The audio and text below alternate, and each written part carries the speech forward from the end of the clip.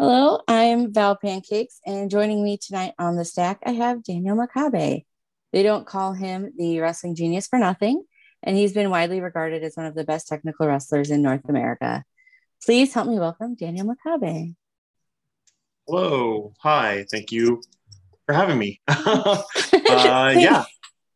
No. That was a very kind intro. And I appreciate it. And it's gonna be fun for sure. Thank you. I'm glad to have you here. I'm glad that you wanted to hang out with me and talk and just get into some hopefully interesting introspective conversation. So I can talk. I have. I will warn you. So not a problem. Hard same on my side. I never shut up. So there you go. this might be a lengthy one.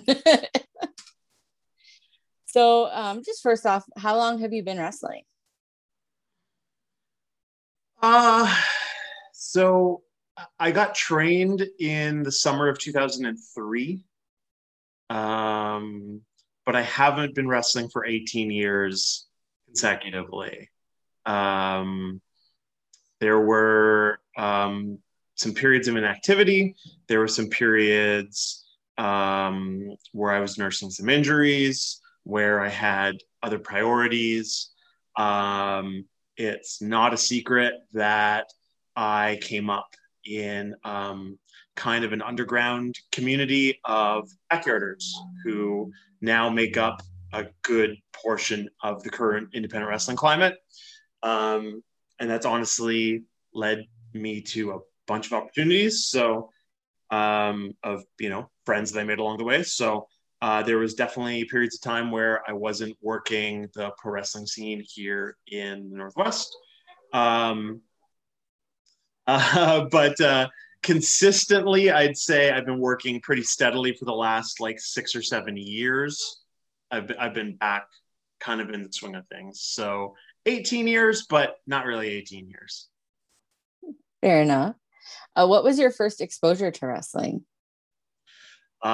My first time ever seeing it was my father took me to watch WrestleMania 7, which is going to date how old I am, probably, roughly at least. And we watched it on closed circuit, which, like, this was before pay per view was readily available, certainly up here in Canada. And I think Canada was the last market to still have closed circuit. Like, that's how the original WrestleManias were available, right? Before we had the capabilities of watching these things in our home, right? So yeah, we watched WrestleMania 7 on closed circuit at the Pacific Coliseum here in Vancouver, on the big screen, and I was instantly addicted. Uh, and shortly thereafter, I was watching. Canada was definitely mostly WWF product on television up here. There was some WCW on television, but definitely not as much. And WCW never came uh, to Vancouver to run shows until the year 2000. They ran Vancouver once, ever in the whole history of the company. They only came to Vancouver once. Um, so yeah, pretty quickly thereafter, I was going to WWF house shows, watching all the syndicated television. Yeah, gobbling it up. So from the ripe old age of 6 or 7 years old. So Right on. So, what was a young Daniel like? say that again. What was a young Daniel like? Young Daniel. Wow. Like, we're talking about young Daniel who's just been exposed to the WWF, I guess. Yeah. Um, what was I like? Um, Good question. I don't know. I've always liked I always liked sports. And like a real wide variety of sports. It's kind of fluctuated over the years. Like, now, obviously, I'm a huge soccer fan, as anyone who's seen me wrestle can probably guess. And I'm also a huge baseball fan. But from a young age, I played baseball, I played soccer, I was watching hockey because I was Canadian and that's just the thing we do up here. Um, And so, yeah, I was into sports. Pretty good student, I guess, in school. Really good at math, still to this day. And I've got a good memory. That's another thing that has always sort of been a thing. Always was really into like statistics and geography, and would just bother my parents endlessly on car trips. I had like an atlas that I would take in the car with me and would be studying all the various capital cities and countries of the world and whatever. So, and then yeah, I mean, pretty early on, wrestling took hold. I remember when I was very young, I took gymnastics classes on the weekend, and I took trampoline classes on the weekend, and that would cut into watching wrestling, which I didn't love because like, the classes just happened to be at the same time that it was on television. So it would be like a race home to watch whatever wrestling was on TV after those classes. But I will thank those classes because I still move pretty well for someone who I'm not a huge individual, but I'm big for the independence, and so I still move pretty well. And I used to be quite agile when I was like in my 20s. Now not so much, but I've held on to some of that agility. So I thank my parents for putting me in gymnastics and trampoline classes at a young age, even though it cut into watching wrestling. So, Well, I guess it worked out in the end then. I would say so. I would say so. So, like, who are your first favorites in wrestling, or what would you consider like your inspirations in wrestling? Those are two very different things. Because my first favorites were straight up the Ultimate Warrior and Hulk Hogan for sure. And as you can tell, I've never really wavered from those things inspiring me in what I do in the ring now. No. Obviously, I eventually my tastes changed as we grow old. Not everyone's taste changed though. But yeah, I think it's kind of a rite of passage growing up in Western Canada that you eventually have to become a Bret Hart fan. It's just kind of logical. It comes with the territory. And he's treated as such in this country as being kind of a larger than life national hero, he's like a national celebrity. So yeah, I think I can, I was thinking about this the other day, and I think we can probably blame Bret Hart for turning me to the dark side of technical wrestling. But as I grew older, I got attracted to a lot of Japanese stuff, a lot of Mexican wrestling, other, technical wrestlers. Dean Malenko was someone when I saw him on WCW, he became kind of an inspiration. My first real favorite Japanese wrestler was Mitsuharu Misawa, who I still to this day am a huge fan of. And so, yeah, that's, it has progressed from there to, as I was training and getting into working professionally, Bryan Danielson was obviously a huge influence, still to this day. So, how did you decide to pursue wrestling? So I never planned on going pro. It was something where I was backyarding with some school friends, and I was the one who was really, really into it, and they were just kind of along for the ride. It was during the Attitude Era, so wrestling was at its peak popularity, and so even if they really didn't like wrestling, everyone watched it, kind of thing. But eventually they kind of fell off, and I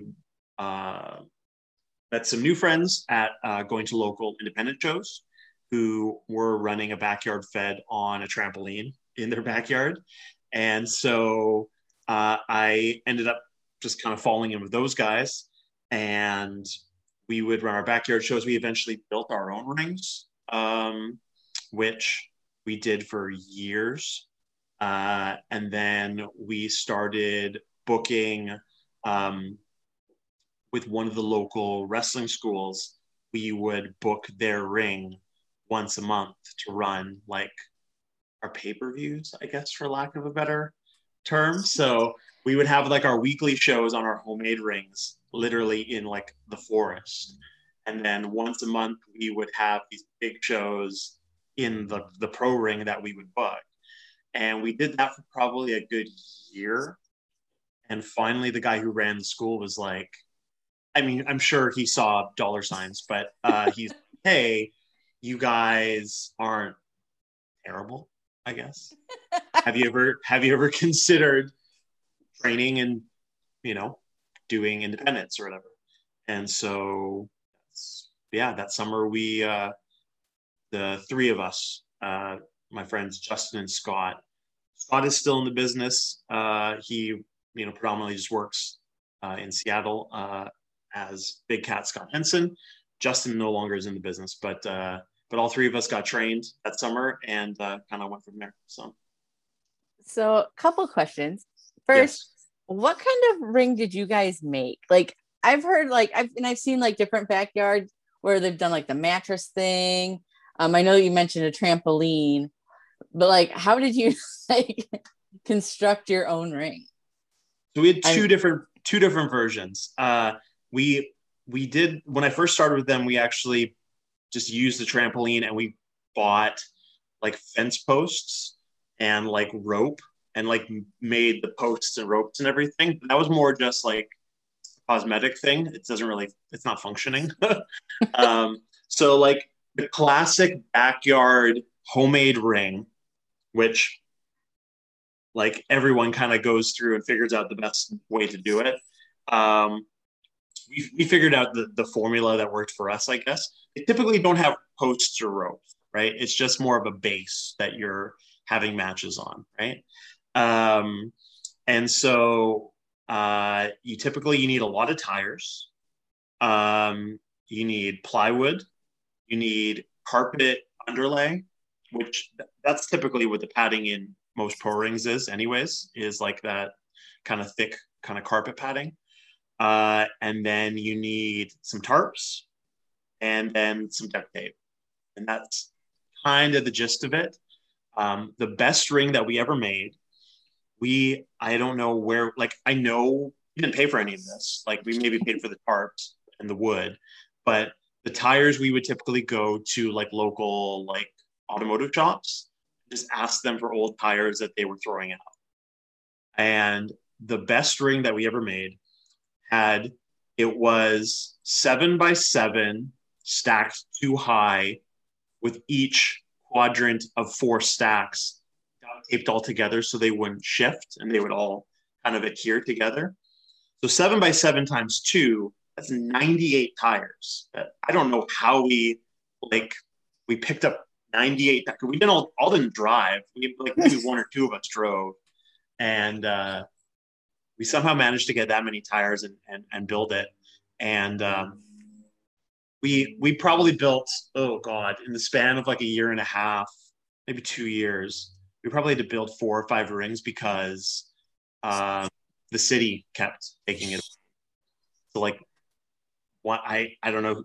Sometimes I think people would claim that we were on their property. Sometimes it was the city claiming it was city property. But yeah, we had lots of rings torn down, and we just built them. So, like that's like it just shows so much dedication to something that you're just gonna keep like picking up tires and like building rings and just keep going. Yep.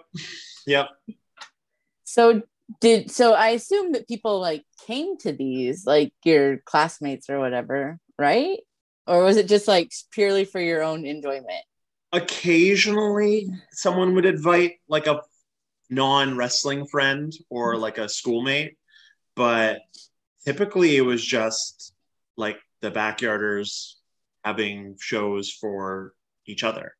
And that never really changed, even to the point where like we started to travel and have these big kind of like summits of like backyarders from all over the place. it was not for a paying audience. It was like you would have your match and then you would watch all the other matches, which honestly was kind of the genesis of Beyond Wrestling. And that was the theme of their show a couple weeks ago, which I know you were at, because we both were firsthand to some interesting characters who were also. That was kind of you to say. That's interesting. Yeah, interesting. Yeah, I'm gonna be polite. But yeah, that's how Beyond started. Was kind of like people who came up in that scene who had subsequently gone trained and were doing pro stuff, but it was kind of just pro shows for pros by pros. You know, that's kind of the idea of it. So, I mean, it's not really much. Like, I mean, it's a little bit different, but still, it's just like the boys trying to pop boys in the back anyway. So. Yes. Although I will say that when I was backyarding, I would watch every single match on the show.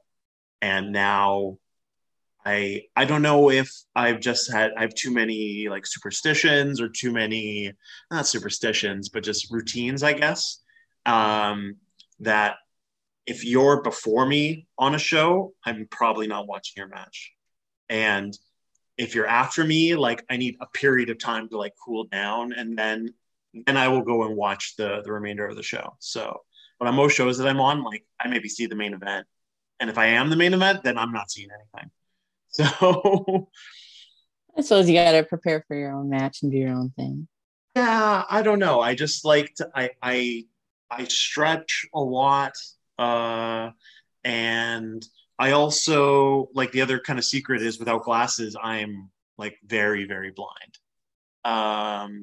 And so I typically will take my glasses off like a match or two before my match just to try and kind of train myself and accustomize myself back to being blind, I guess. I don't know. It just kind of helps get me in the right headspace. Yeah. So you don't wear contacts in the ring? Like you just go in there and can't see anything? I do not wear contacts in the ring. I never have. I've worn glasses since I was 7. And I've had pretty bad vision my entire life. Yeah, I've never wrestled with contacts, or I just kind of figured it out, and I've been doing it. Yeah. Like my mind is blown because I've had glasses since like the 2nd grade. Yep. And I can't see a damn thing without my glasses, but I have contacts that I wear quite regularly. If you ask me to do anything without my glasses, I'll be like, guess again, because I'm not even going to be able to walk. I mean, I wouldn't want to walk long distances or drive, or I couldn't watch a movie or television or anything without glasses. No way. But fighting people for money, absolutely, I will do that blind, 100%. That honestly, like your wrestling is fantastic. Don't get me wrong, but now that I know that you do it without like being able to really see anything, like that's the most impressive thing about you to me now, because I can't do anything without my glasses. I was doing like a press kind of. I don't want to say a press conference, but like whenever you I've been over twice, lucky enough, for WXW in Germany. They do these kind of like press meetings like after the matches where like they have like media from various websites and local television and all sorts of stuff at the shows, and they'll like throw you in front of them with a microphone. And yeah, that question got asked because I think someone got tipped off to it. It was like, hey, we heard that you're actually blind. And in front of like all these people, I was like, yeah, that's true, I can't see anything. And like the room just went silent. Everyone was like, wait, what? Like I've seen you do some like crazy thing. And I was like, yeah, I can't see where I have an idea of where I'm going. I can see, shapes and colors and that sort of thing, right? But wow. Mm-hmm. Like that, like my mind is completely blown. Like I said, I know like without my glasses, I cannot see a damn thing or really do anything. Like I wouldn't even want to. And you're just like fighting people for money and bouncing off ropes and doing all kinds of stuff. And I'm just like, I can't even like fathom that. That's so out of the realm of things that I can think of. I hope that's the headline that gets taken from this is Daniel Makabe fights people for money whilst blind. Just because I think that's a funny recurring phrase. It's not a lot of money. It'd be like Daniel Makabe fights people for fun whilst blind. That's maybe a little bit of a better headline. So it's like one of those fill in the blank things, and it just all of a sudden just came together. yes. It's like Yep. Daniel Makabe Absolutely. fights people for money while blind. Yeah, I should put that on a t-shirt. So You really should. I would absolutely 1,010%. I was going to say, I'm not t-shirt. opposed. I've had some very wordy shirt designs in the past. Anyone who's bought, I've had some shirt designs that are just like full on text, no, nothing else. So yeah, if it's clever that. and I think it's good, I'll do it. So yeah, I appreciate that. So my other question regarding your illustrious backyard career, is there any footage of that exists anywhere? Lots of it. Is it like all on YouTube? If I search like Daniel Makabe backyard, you'll find some stuff. Yeah, not a lot of the early stuff, but yeah, it's out there. Brilliant. I know what I'm doing after this. I'll maybe curate some stuff that I'll send to you. Send me, yeah. I'll watch whatever. That sounds fantastic. Some of it is better than others. Like that was the other thing is like I did use this name when I backyarded, and then when I came back to working more regularly in like 2014, 15, it was just on local shows in Seattle. And I was like, I don't need to change my name. Who gives a shit? And then like this happened and it's like, oh, I'm getting like flown to Europe and all over the United States. And like, I'm still using my dumb backyarding name that was 100% like an inside joke that I took years and years ago. And it is based on Togi Makabe, who's a New Japan pro wrestler. That's who the name is taken from. But like, and he told me years ago, like, hey, all these cool things are going to happen to you. I would have been like, let me think of a better like name to go by for the next 18 years of my life. But here we are. So yeah, but yes, it's out there. I will personally find some above average stuff and send it to you. No, send me all of it. Send me above average. Send me like bottom of the barrel. Like even like I'm sure that even like the stuff that you think is bad will probably be better than a lot of stuff. So fair. There's a very good channel on YouTube of like our kind of community, like our backyard community. We had like a message board and a forum, like pre-Facebook and pre-social media, where a lot of people would share their media with one another. And someone who's actually a pretty prominent pro wrestler from Chicago, he put together a YouTube channel, and there's tons of it on there. So yeah, there's a lot of entertaining stuff, and I will send you some of the better stuff. Brilliant. So you were talking earlier about how you were doing the backyard stuff, and then you were booking this local promotions ring, and then that's when you decided to start training. Is that? Yeah. So like what was training like compared to your backyarding? Do you think it was easier or harder maybe? I'm not quite sure where I'm going with that. But training's harder. Backyarding, you just do whatever you want to do, basically, right? You might have someone who's like a booker, for lack of a better word, who's like, hey, here's the matches I want to be done. But typically you just kind of go out and I think I know how to do this, right? But like no one like takes backyarding serious to the point that they're like dieting or going to the gym or unless that's something that's part of their normal regimen, right? So I was lucky enough that when I started training, it was summer, and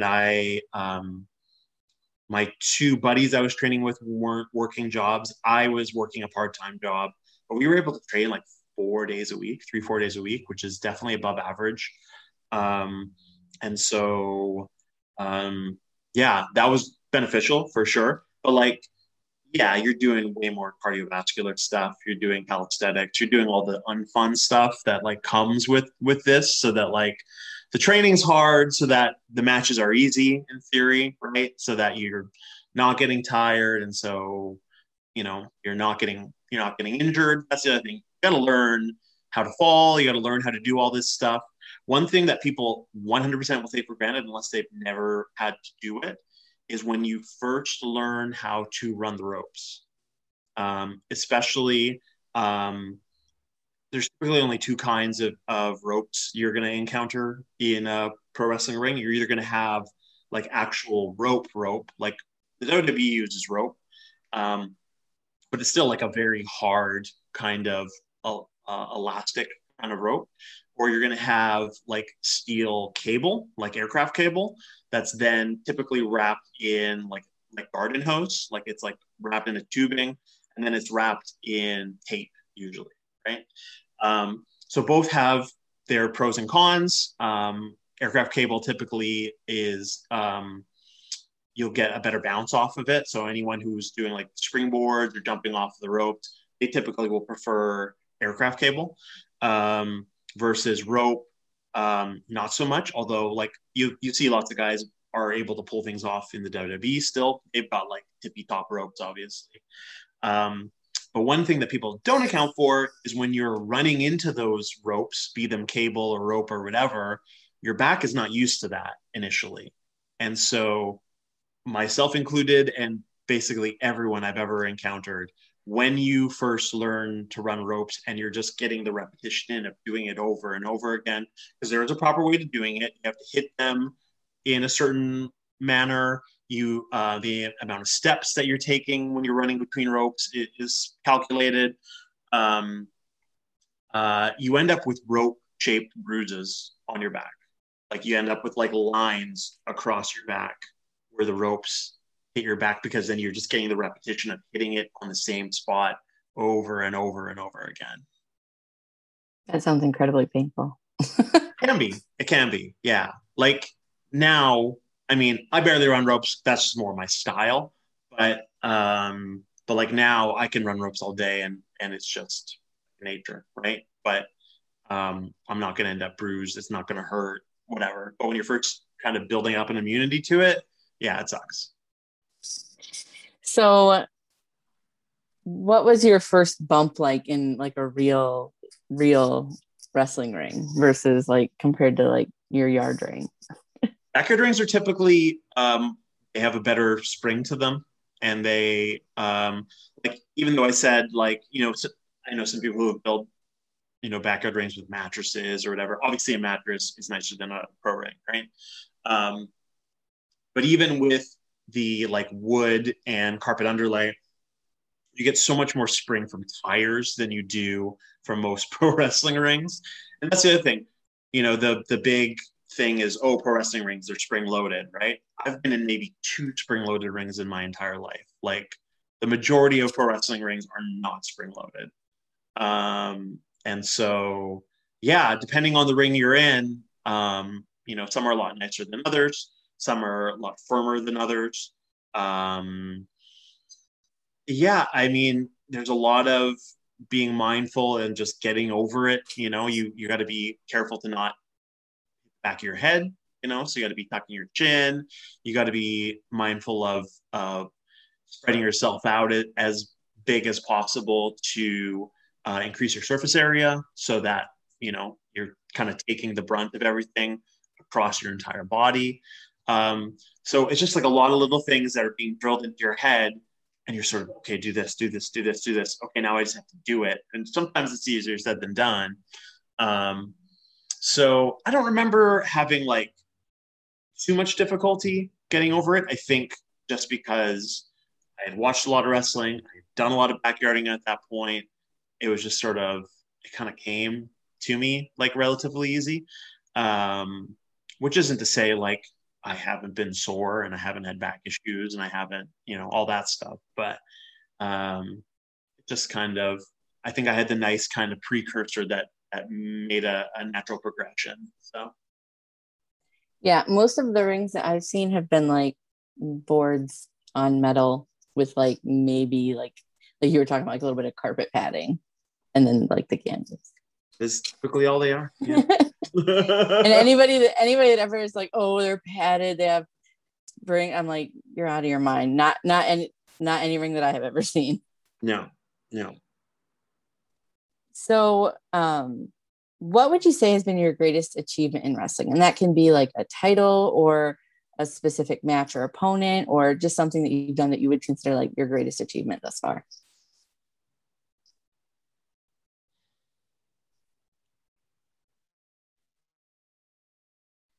Never actually thought about that. Um, hmm.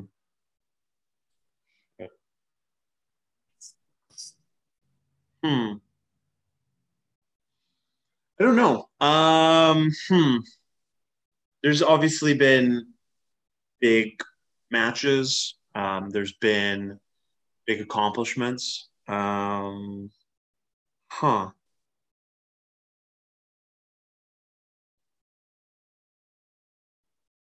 Yeah, I want to write like an essay about that. I should actually sit down and think about that. I'm someone, admittedly, who struggles with setting goals, and I always have from a young age. Like it was something I struggled with in school. I just kind of rested on my laurels, and that's something that I was able to do to a certain extent in independent wrestling until once you kind of try to break out of your local area, then you kind of have to go above and beyond and try to get better, right?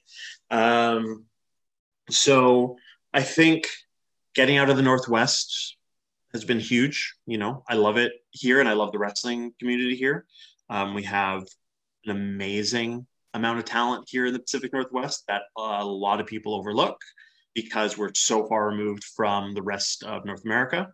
Um, but it was huge for me to not only just get out, but kind of become, I, I guess I will say, one of my goals that I did set when I kind of decided, there's bigger and better things out there for me was to like become the person that people think of when they think of the Pacific Northwest and to be like the go-to, like we want to get someone from the Northwest for our show. He's the guy. And I think to a certain extent, that has been accomplished, and obviously the pandemic has screwed everything up. Um, but prior to that, I had a crazy 2019 and the beginning of 2020 where I was getting, flown all over the United States and getting flown to Europe multiple times. Um, and yeah, I think that's a broad answer that I'll give. Um, Europe is huge, and I've been lucky to get booked in and booked very favorably in some really amazing independent wrestling tournaments. Most notably, the Scenic City Invitational in Chattanooga in 2019. I'm sure there are people who are listening to this who like me saying that. Um, and multiple other tournaments all over North America. But getting to be a part of WXW 16 Carat in 2020 was huge. That's like one of the tippy top tournaments in independent wrestling. It was the largest shows I've ever been a part of. So that was huge. And then I think just getting to wrestle people that I look up to as being some of the best in the world and being able to hold my own against them and not only hold my own, but do well and have matches that people look at as being very good. And so the two that kind of stand out to me, and part of it is because of the building that happened. Um, I was lucky enough to wrestle 3 times in a building called the Showbox at the Market, which is a very famous concert venue in Seattle, Washington, right across from the Pike Place Market, which is probably the most famous tourist destination in that city. It's where they throw the fish. And yeah, I was lucky to be on 3 shows in that building. And 2 of those matches were against Jonathan Gresham and Timothy Thatcher, both of which in front of, big houses, some of the biggest houses I've ever worked in front of, and getting to do the kind of matches that I love and have always dreamt of doing against people that I consider to be the best in the world and have them be kind of looked upon as some of the best matches of the style the last few years or ever, or whatever people want to say. So yeah. Anyways, that was a bunch of answers I gave you for one answer. I can't really narrow it down to one. Get back to me at some point, and I'll come up with a more definitive answer. You're fine. That was open to interpretation. And Yes. achievements are different for different people depending on, what you're looking to accomplish or whatever. Yes. So that worked for me. Good. Good. So what if it didn't, and you were like, not a good enough answer? I'm gonna try hijack again. this interview until you give me a better one.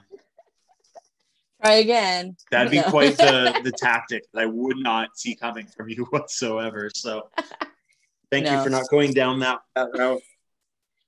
Man, I love doing these interviews, but it's all about who I'm interviewing. In this case, it's all about you. Like, whatever you feel and what you want to say. Like, I'm not important. Like, who cares about me? Like, you're like the guy. So whatever you want to say, I'm not gonna. Fair enough. I'm not gonna react negatively to your thoughts and feelings. Like, that's what I'm looking for. So what has been like the greatest obstacle that you've overcome in wrestling?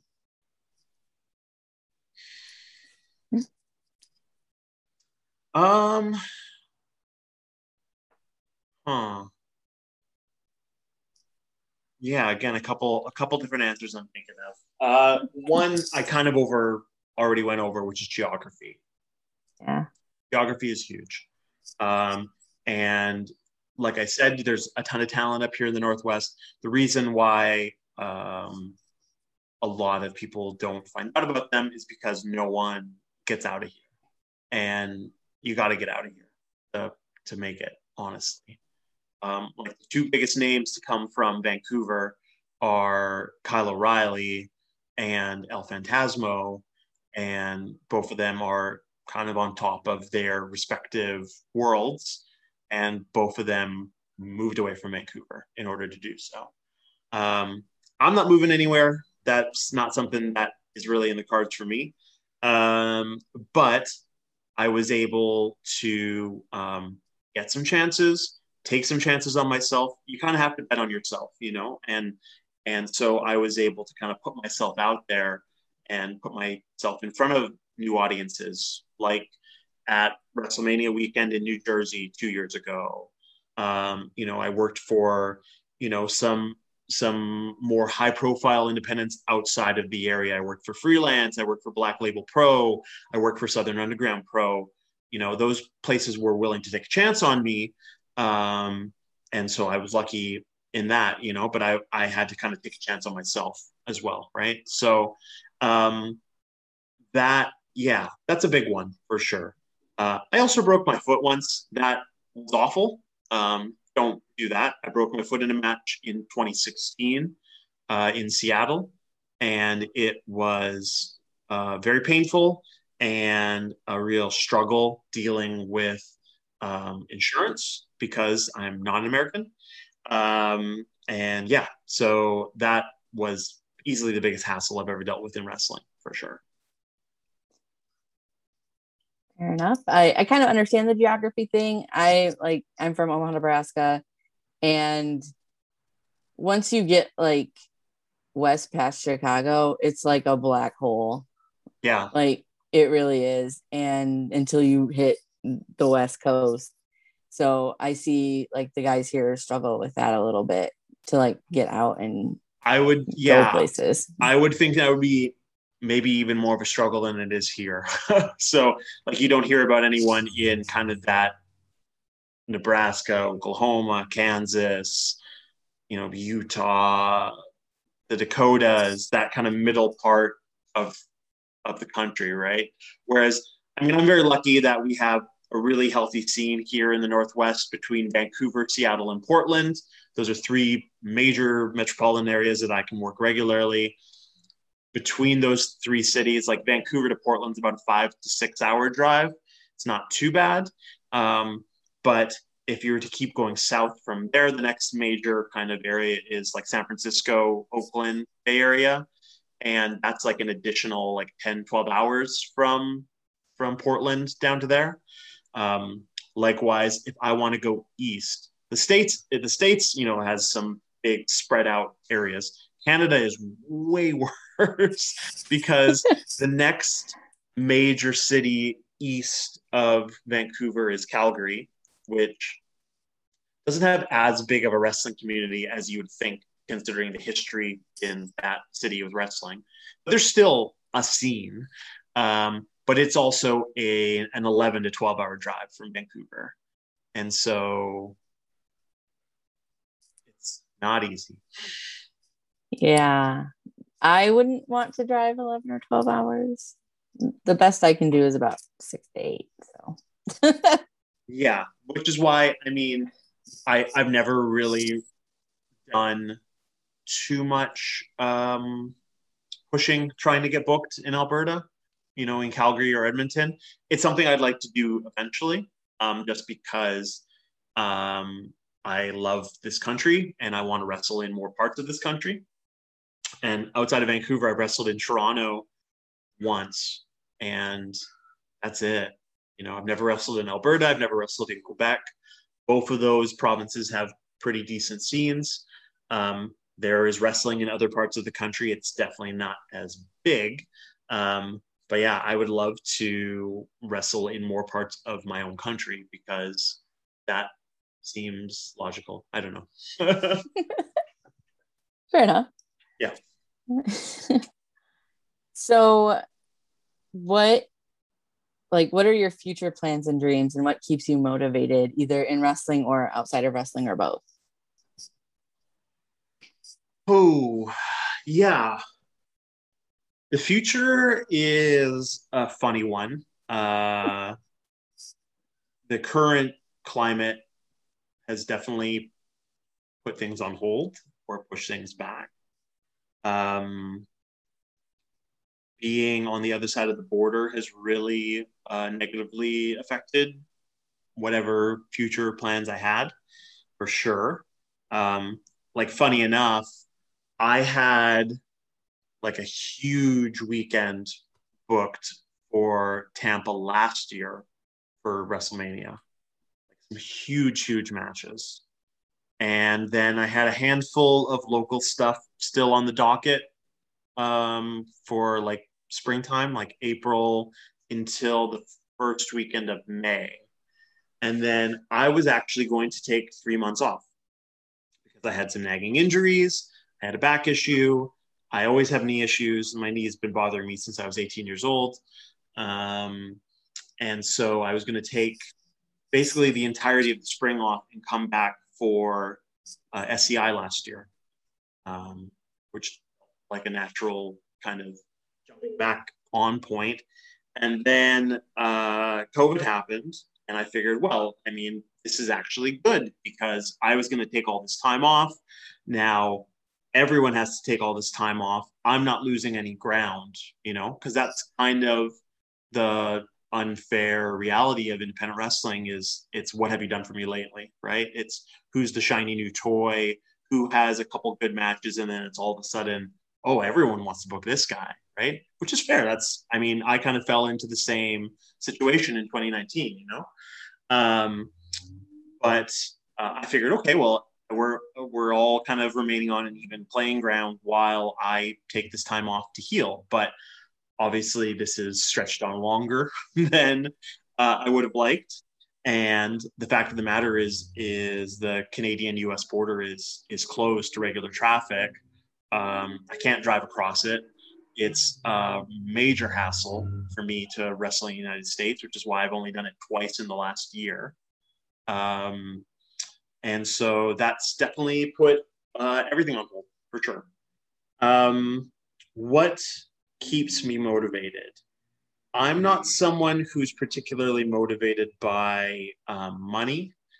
I don't have aspirations of ever going and signing a contract to a major company. I don't think either of the major companies in North America really suit me or my style or my personal values, really. Not that I fault anyone who wants to wrestle for those companies, and obviously everyone else's dreams aren't going to be the same as mine. I am someone who is motivated first and foremost artistically, and by the fact of the matter is that there's so many talented independent wrestlers, people that I consider my peers, people that I look up to in some instances, who I still haven't wrestled yet. And in markets or in cities or buildings or wherever that I still haven't wrestled. And I feel like I still have enough in me to leave my mark on the wrestling community and to be seen as someone who was different and had interesting and good matches and in a style that's maybe antiquated, but honestly, I don't think it is. I think it's honestly, my style has become unique because no one else does it anymore.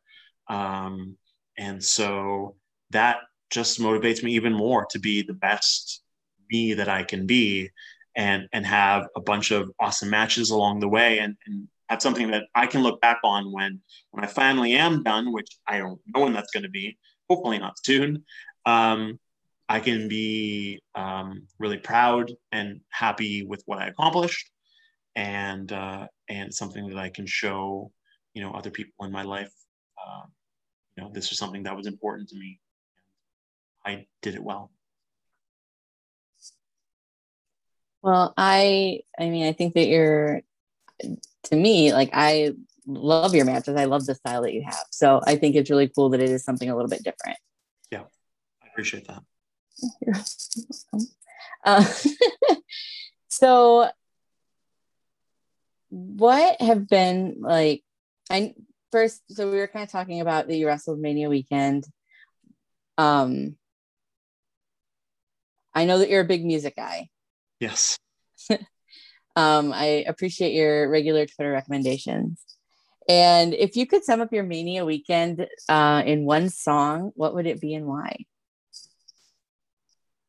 We're talking the Mania weekend that just passed Yeah, weeks ago.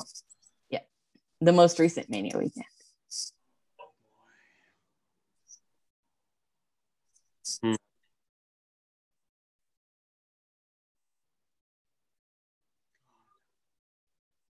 That's a very clever question that I don't have a clever answer for. Uh,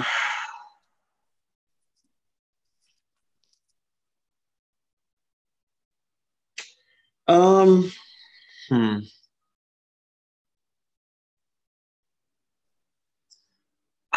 I can't think of a specific answer. I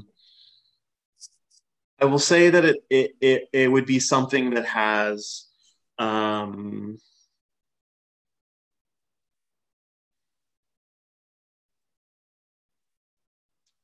think that's something that's balanced. Like full admission, I'm relatively happy with how Mania weekend.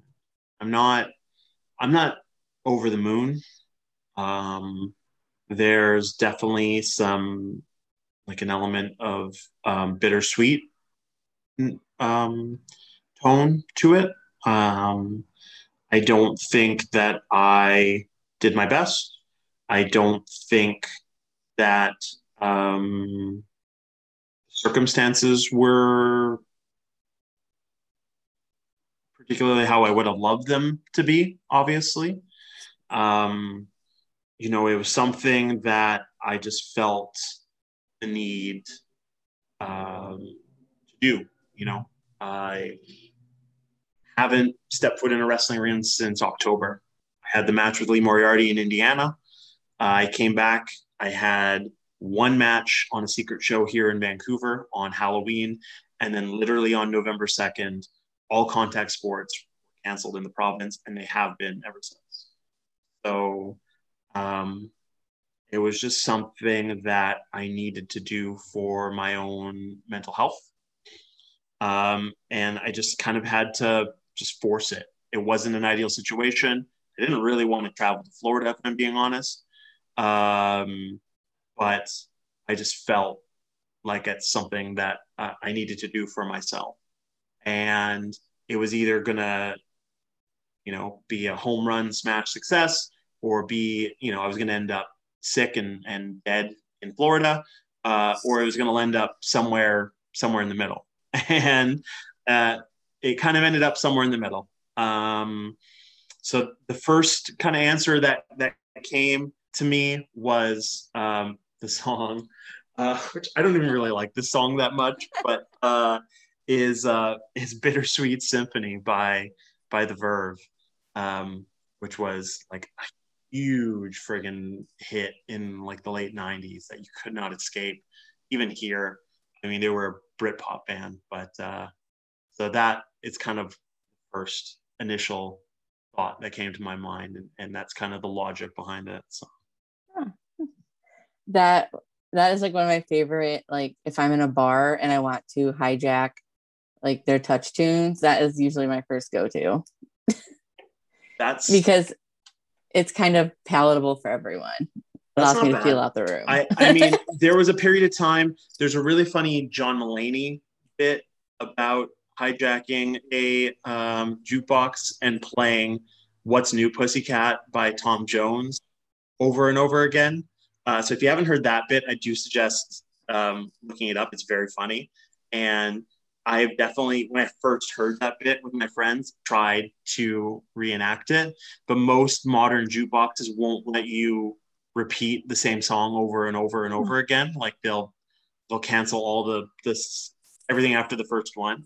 I've been in situations where I've gone to play that song, and like it's gotten like a minute in, and like the bartender or like a line cook or someone's been like, nope, this is not happening. Like, I know what this person's trying to do. So, but the other song that I try to play when I'm in those kind of situations is "I Am the Resurrection" by the Stone Roses.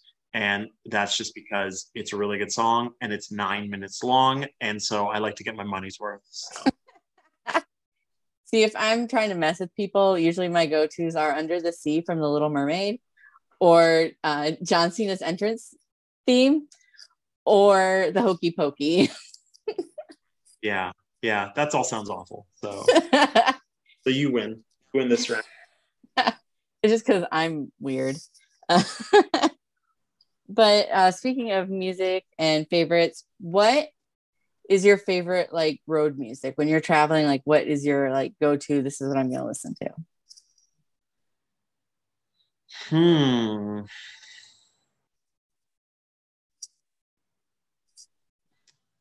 I listen to a lot of podcasts when I'm driving, typically. But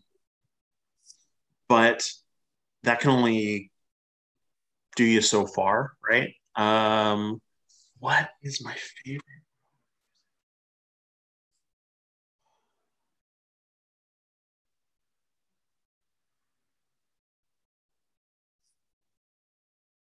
It's really a situation by situation kind of thing.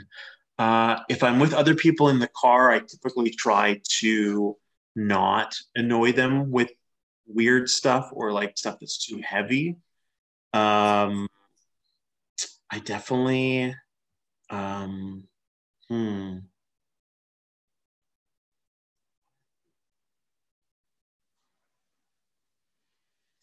nothing's jumping out at me. Oh, that's annoying. Music guy is supposed to have all these music answers on the top of my head. I'm failing. Yeah. A lot of the times, honestly, like, and this is like as corny gets, but this is something that I do typically when I'm traveling somewhere. Um, and it quite often colors, I don't know if people pick up on it, but when I'm doing my like daily recommendations on Twitter as far as songs go, if I'm going to be somewhere for wrestling or otherwise, typically the recommendations are based on bands from that city or state or country or whatever. Or if I'm wrestling someone from a particular area and they're from out of town, it'll be a band, um, you know, from where they're from. So I did nothing but Florida stuff for 2 weeks ago or whatever. Sometimes it's easier said than done. Like I run out of German bands from Germany pretty easily. It's a lot of like power metal when I go to Germany because that's all the stuff that I know from there, or a lot of like 70s krautrock I know. Sometimes, if I'm driving to Portland, I just feel like listening to like some bands from the Northwest, bands from Portland, like the Decemberists or Modest Mouse aren't originally from Portland, but that's where they're based out of now. So stuff like that, or so I don't know. It's kind of a situation by situation. Sorry. You're what podcast do you usually listen to? Oh, too many. Let me see. What do I listen to? I mean, there's some wrestling ones that I listen to. What do I listen to wrestling wise? I've been on the show multiple times, but Between the Sheets is probably my favorite wrestling podcast. That's every Monday, and it's like 5 hours every Monday. So when I'm, under normal circumstances and I have a normal work week, it gets stretched out over a couple days because I can't listen to music at my desk, unfortunately. I do have a boring desk job. What else do I listen to? Tuesday, I listen to a podcast called Axe to Grind, which is all about like hardcore and like punk rock music. Wednesdays, there is a movie podcast that I listen to that I was actually about halfway through listening to today's episode. That's called So It's Come to This, a movie podcast. My friend Eric runs that. He also writes for an amazing wrestling blog called Segunda Caída. Thursdays, I regularly listen to a podcast called Doughboys, which is two comedians who reviewed chain restaurants, and it's very funny. And I subscribe to their Patreon as well, so I get like bonus episodes for that. And then I'm sure there's something I'm missing. I've been on a couple podcasts this week, and they're ones that I listen to semi-regularly. Friends of mine called Quentin and Timothy, they've got a show called QNTR. I was on their show this past week talking about WrestleMania weekend stuff. And then Struggles, who is the play-by-play announcer for ICW No Holds Barred. He's got a really good interview podcast called Spotlight Series that I was on the other day.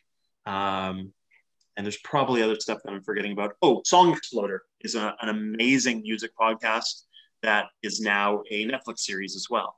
But it's like every other week, and it's like 20 minutes. It's like an easy listen, and it's someone explaining like how a song is made. And it's interesting for me as someone who plays music and is a musician, also because of how foreign certain people's songwriting process is. Like how pop music is written is so foreign to me. It's like bizarre. Like they're going over like, oh, I met with my 6 producers, and it's like, okay, like that seems excessive, but cool. You're worth a lot of money and I'm not. So, but I think that's just a really interesting, and it's a super easy listen. So there's probably others that I forgot, but that's the majority of them.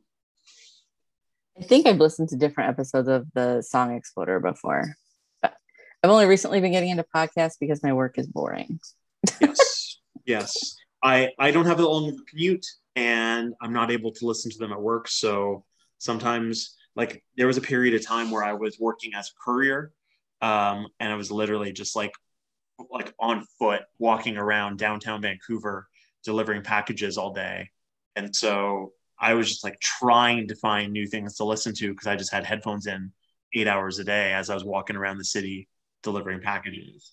But now, unfortunately, I have to be a little more attentive to computers and phones and stuff. So yeah, I'm lucky at my job. I can mostly just zone out with some whatever I want to listen to, which is great because then people don't talk to me, which is fine. that sounds ideal, but yeah, not always the case for me, unfortunately. Usually people interrupt me and I was like, like scared and confused. Uh, so, um, traveling, like, what are your like go-to like road snacks? Oh, depends if I'm trying to be good or not. Um, yeah, there's like before a match or like after a wrestling weekend for sure. Um, I like want to if hear I, it all. I'm a snack girl, so yeah, and so like, if I'm trying to be good or if it's Friday and I'm driving and I still got shots like the rest of the weekend, like trying to not drink calories. I'm trying to not have anything that's too fatty. Um, but if it's, I mean, full admission, like my go-to, um, and not so much now, um, but like after wrestling meal is Taco Bell for sure, because they've got a ton of options for vegans and vegetarians, which I'm a vegetarian. They're open late and it's pretty cost effective as well, which is nice. Um, but Taco Bell in this country sucks. It is not the same, and it's not nearly as good. So I refuse to eat it here. Um, but whenever I'm in the States, I typically will have it. Like most wrestling weekends, I'm probably having Taco Bell at least once. Um, and then if like a wrestling weekend's over and it's like the ride back from like a shot and it's like, hey, you did well, you deserve a treat. It's probably going to be something like Reese's specific. Like I'm a peanut butter nut for sure. So like I really like the big Reese's cups that have like the little mini Reese's pieces inside of them, which seems like what's the point? It's just excessive. It's peanut butter inside of peanut butter, but like it's added texture, and yeah, those are really tasty. Um, I drink. I'm a bit of a coffee snob, so that's something that I like. If I'm going to be in a new city, I'm trying to find like where's the best coffee, and like luckily, like this past time in Tampa, I was staying with Violence is Forever, and Kevin Koo, one of my good personal friends, is also a coffee snob. So we did the research and found like the best coffee places in Tampa and dragged the rest of our Airbnb mates with us. Like, hey, this is where we're going. Do you want something from there? Like, if not, too bad. This is where we're going. So yeah, always some kind of coffee. Um, I like I'll drink yerba mate or kombucha occasionally, but I don't drink a ton of soda. Occasionally, like again, if it's like okay, you did well, like you get to have like a Baja Blast at Taco Bell or something. But fair. I like that you're just like, no, we're going to this specific coffee place. 100%. And I've been in cities where I've been staying with people and I'm like, hey, can you bring me to get like coffee? Like where are your local places? And they're like, we can go to Starbucks. And I was like, no, that is not an acceptable answer. Like in a pinch, sure, but in an airport, okay. But yeah, no. If it's by choice, we're going like somewhere local and somewhere good. So Fair enough. What is your favorite city to wrestle in? um yeah, this isn't fair. It's Seattle, like hands down, slam dunk. Like Nashville is probably runner up, number two. Um, but yeah, it's Seattle. Like without, yeah, it's not even fair. I mean, I owe everything to that city, and getting to regularly work in front of amazing fans and for multiple companies. But yeah, it's a home away from home. Honestly, I've wrestled more in Seattle than I have in Vancouver, like way more in Seattle than I have in Vancouver. Um, I think the fans are better there, being honest. Like, there are some great fans in Vancouver, don't get me wrong, but I just, yeah, it's my home and the people have really accepted me and my style there, more than almost anywhere. So Seattle in a landslide. Nashville, I also love. And admittedly, it's working in the basement east for SUP. in East Nashville. For those fans, like that's an amazing crowd as well. And then I will say, this is in a city, it's a country, but England has really kind of taken to me as well. And I think it's just because the style that I work is a little bit more in line with what they're used to. And so I don't have to convince them that what I'm doing is interesting or cool or good because they already are on board. So, what has been some of your favorite opponents or matches over the many years? So many. I feel like I give this answer in like every interview I do, so I'm just gonna like say it and then we're gonna move on. But like, okay. I owe everything to Tim Thatcher and getting to wrestle him so many times. It's really how I learned so much and really kind of figured out what I was doing and got so much better getting to wrestle him. I had 4 singles matches with him over the course of like 2.5 years. I learned a ton getting to wrestle Jonathan Gresham in Seattle. That was amazing. We were supposed to wrestle each other in Tampa last year, and that would have been awesome as well, but it didn't happen for obvious reasons.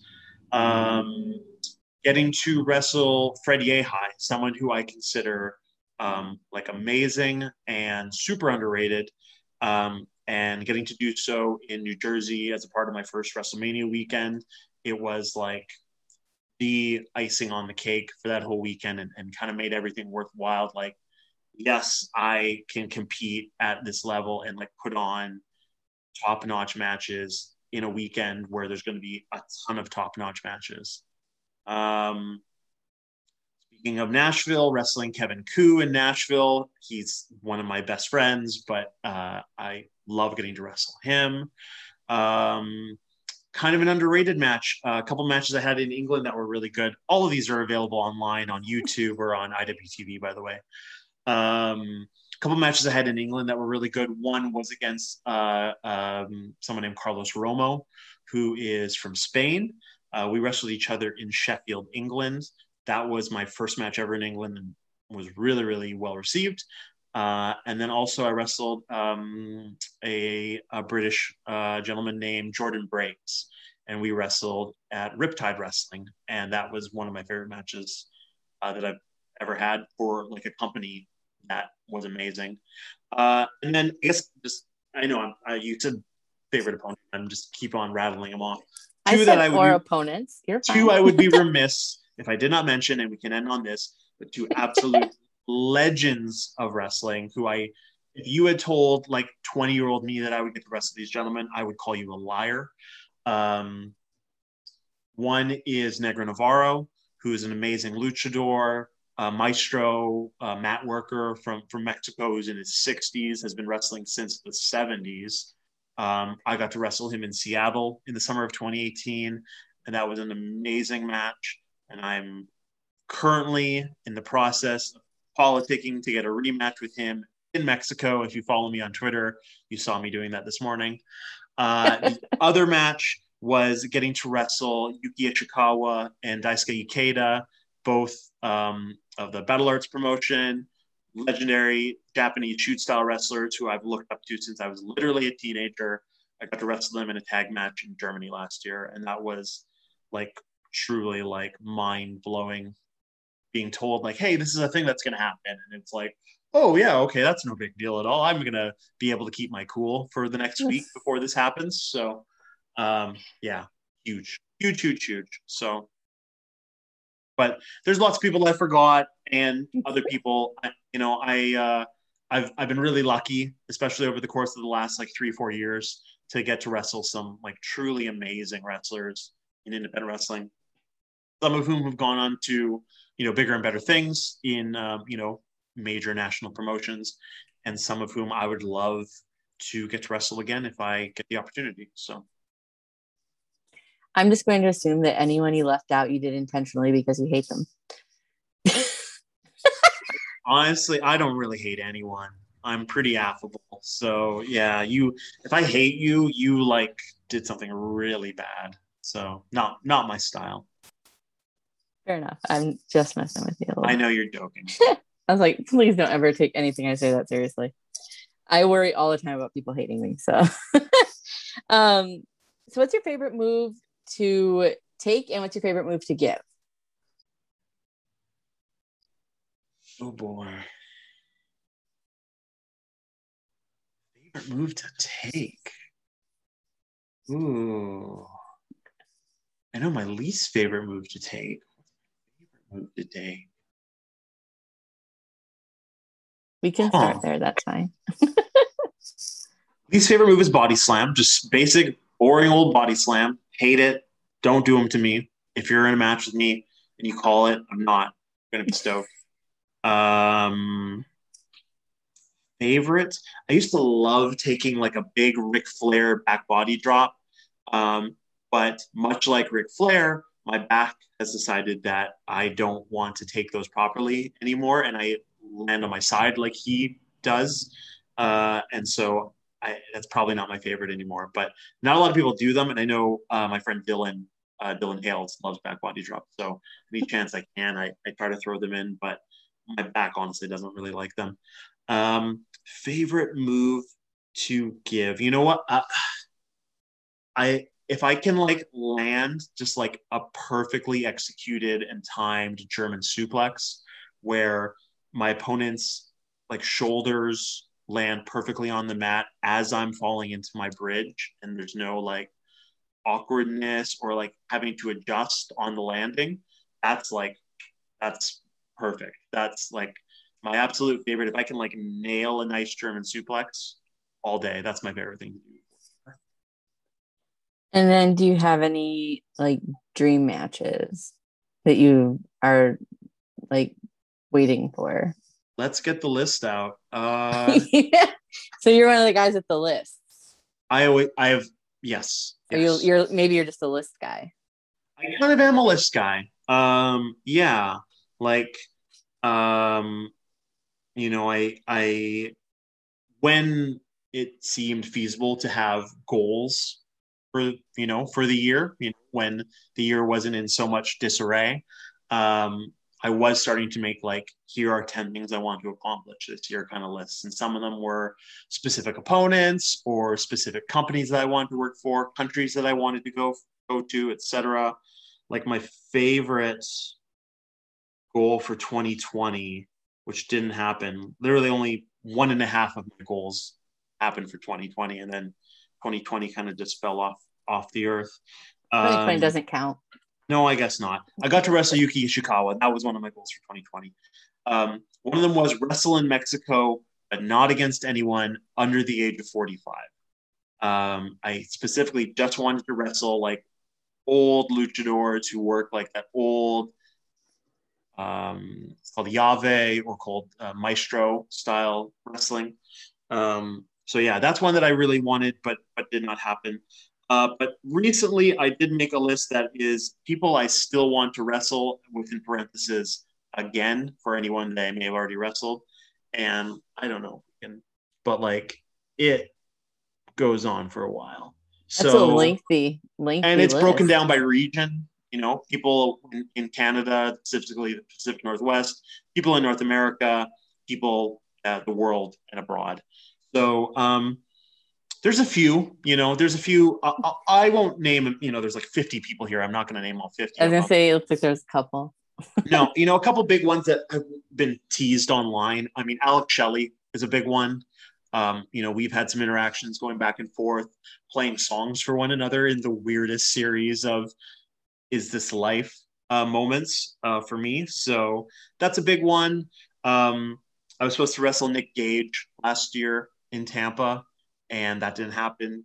And that's one that I think is just so off the beaten path that like no one would expect. But I just think we would have a really interesting match together.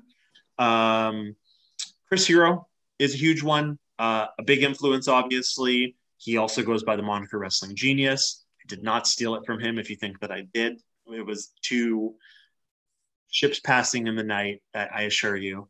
But he's someone that I think I could learn a lot from and have a really interesting and good match with.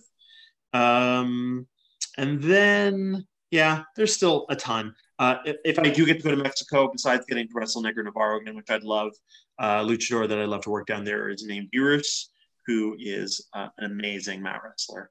And that's something that I would love to be able to do. But there's like 50 other people on there that I still have to wrestle, so I'm not quitting anytime soon. Well, yeah, you and Nick Gage would be interesting, is a real good word for that. I would be terrified, but I mean, when it initially that's why I'm not a wrestler. So it got announced for Tampa last year, and I got so many messages of like, well, it's been nice knowing you. And I mean, full admission, I was the one who reached out to the promoter and said, I think this would be an interesting match. I think this would sell tickets. I think it would be different from anything else on the whole spectrum of Mania weekend cards when there's a lot of repetition and a lot of samey, you see the same people wrestling on shows 5 or 6 times. This is a match that people would be like, what? Did I read that correctly? Like I need to see this. And I think we just have an interesting match. So. I really hope that manifests at some point. And I hope that you survive. I'll be fine. I'll be fine. So,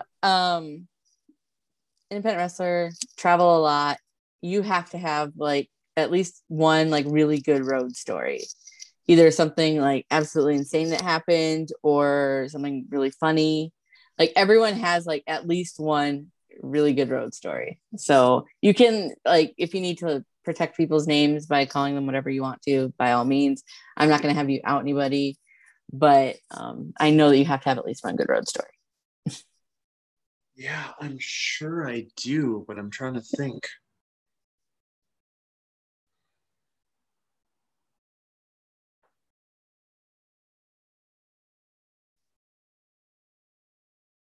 Oh God.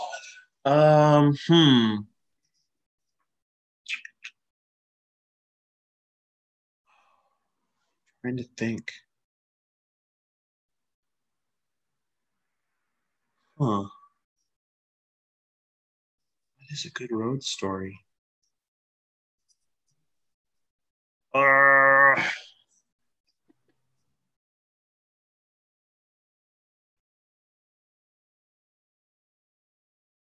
hmm. Sorry. You're fine. Full admission, I don't know. Um, I'm trying to Or look. even any good like travel stories. You said you were overseas, like anything Oh, I mean, wacky about like okay, well, about going this from isn't the a nice States story, and but North it might America to be. overseas. Yeah, this is like the like definition. Hold on, it's dark in here.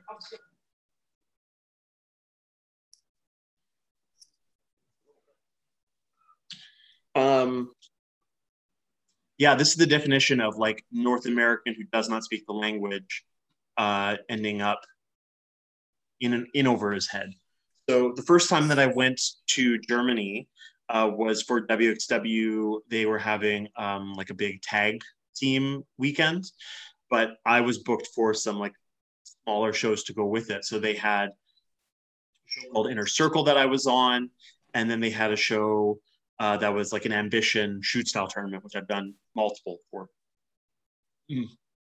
them at this point. And so that was Thursday night and Sunday afternoon. In the meantime, I got booked for Riptide in Brighton in England. So I left Vancouver Wednesday morning, Wednesday afternoon. I landed in Germany Thursday morning. I had to do an interview for them for their website Thursday afternoon. Wrestled Thursday night. Friday morning, I flew to England, then had to take a train down to where I was wrestling. Wrestled in England Friday night, and then Saturday afternoon. Saturday night, I had to fly back to Germany because I had the show Sunday afternoon for them. So I land in, WXW's main shows are run in a city called Oberhausen, and it's about a 20-minute drive or train ride from Dusseldorf, which is the main city. It's where the airport is. And so I was flying into Dusseldorf, and previously I had been picked up by WXW. However, they informed me that the person who was picking me up was needed at the show. He was actually booked on the show. And so they're like, hey, can you figure out the train and take the train to Oberhausen from Dusseldorf? Sure, no problem. They sent me like a list of directions on these are the trains to take, and here's how to do this and that, and whatever. And so I booked my ticket and I got on the train, and it was like maybe 10:30 at night when I got on the train. And, I was told, oh, it's only like a 20-minute train ride. And I kept waiting for the stop to come up. I kept waiting for the stop to come up. I'm looking at maps, and the maps don't make any sense to me. Which train am I on? And no one speaks English. And it wasn't until I'd been on the train for like an hour and was approaching a final stop that I realized that I'd gotten on the right train going in the wrong direction. And then I was at like the end of the line, and it was like 11:30 at night, and there was no one there, and no one spoke English, and like nothing was open, like no McDonald's or anything. So I couldn't even like the Wi-Fi where I was. And luckily for me, there was another train going back the direction that I needed it to go, but I didn't end up getting to Oberhausen until like 1:30 or 2 in the morning. And then I had to wake up for like 10 a.m. the next day, and I had 3 matches the next day. Oh, So I that yeah, sounds that was brutal. That was brutal. that sounds terrifying. I like I'm from a really small town in a really small place, and public transportation is like a mystery to me. Yeah, Trying to figure it out is just like scary.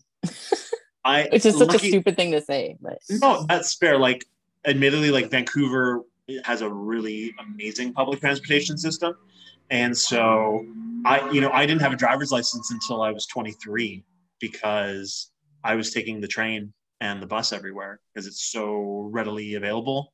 Like, I'm an 8-minute walk from a train station. I can be in downtown Vancouver in like 20 minutes on the train. So, um, but yeah, so part of me was maybe being a little cocky and also being a little sheepish about asking people if they spoke English, but it didn't seem like anyone spoke English. And yeah, so I screwed up.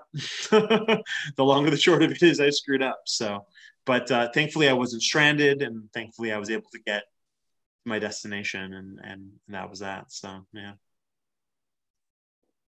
so I know with um things the way that they are at present.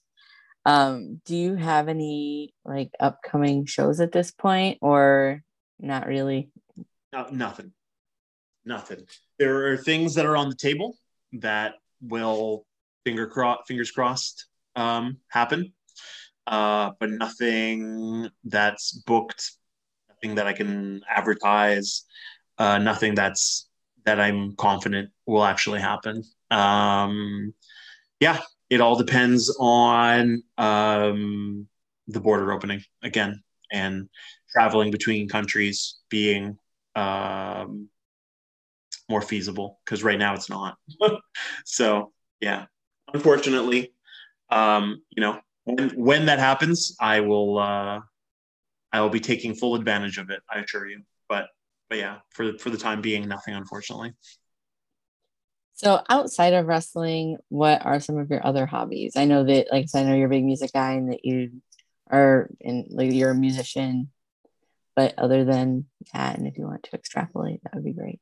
That's a big one. Is playing music. Yeah, I play in a couple of bands. We haven't been able to practice regularly because of all of this. But I still play quite a bit at home. And then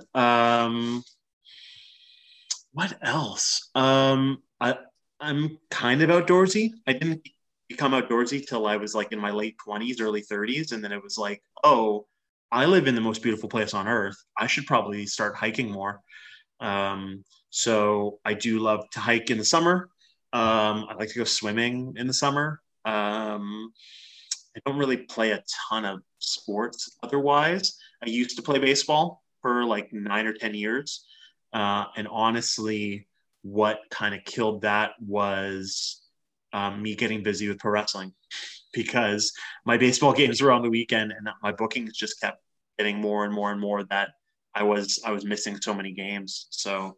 Um, so I had to put an end to that, unfortunately. What else?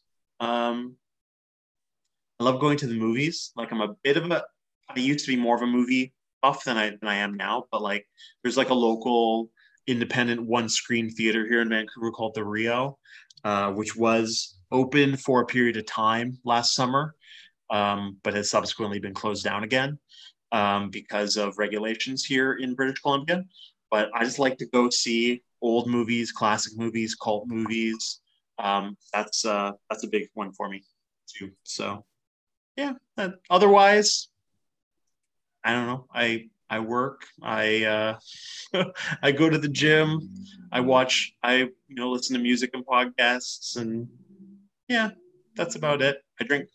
My weekends are usually drinking fancy coffee and going record shopping. Yeah, I'm a record collector too. So What are some of your favorite records that you have?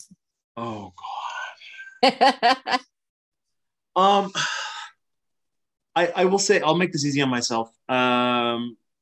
Like I don't know, like I've got some stuff that's worth some money, but nothing that's like hugely valuable.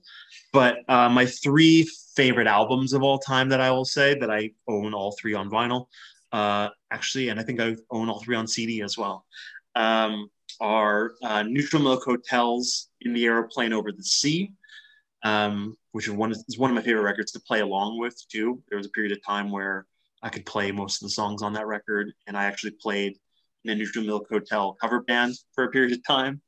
Um, a band called Slint, who released a record called Spiderland, um, that actually just had its 30th anniversary. Um, Hugely influential record on me, both as a fan of independent music and also as a musician myself. And anyone who saw my most recent promo building up the match versus Eric Royal, I was playing a Slint song off that record.